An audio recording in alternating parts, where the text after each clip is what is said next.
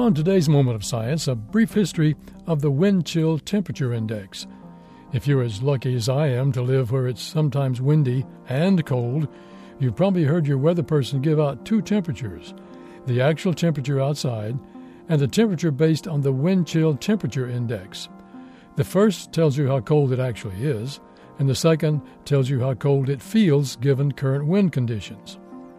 While the fact that a gust of wind can really cool things down might seem like a no-brainer, actually calculating the wind chill temperature index is quite complex.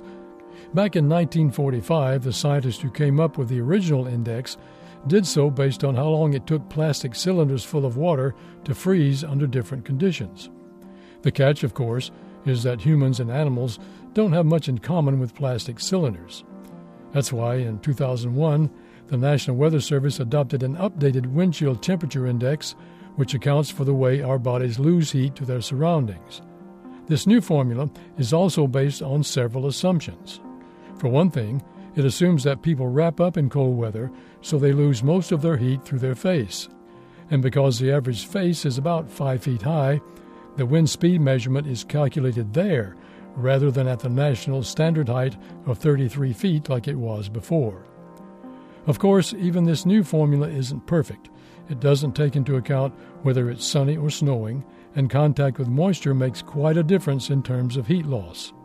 Still, it's far more accurate, which sure comes in handy when you're trying to avoid that frostbite. This Moment of Science comes from Indiana University. We're on the web at amomentofscience.org, where you can also view videos and sign up for podcasts. I'm Don Glass.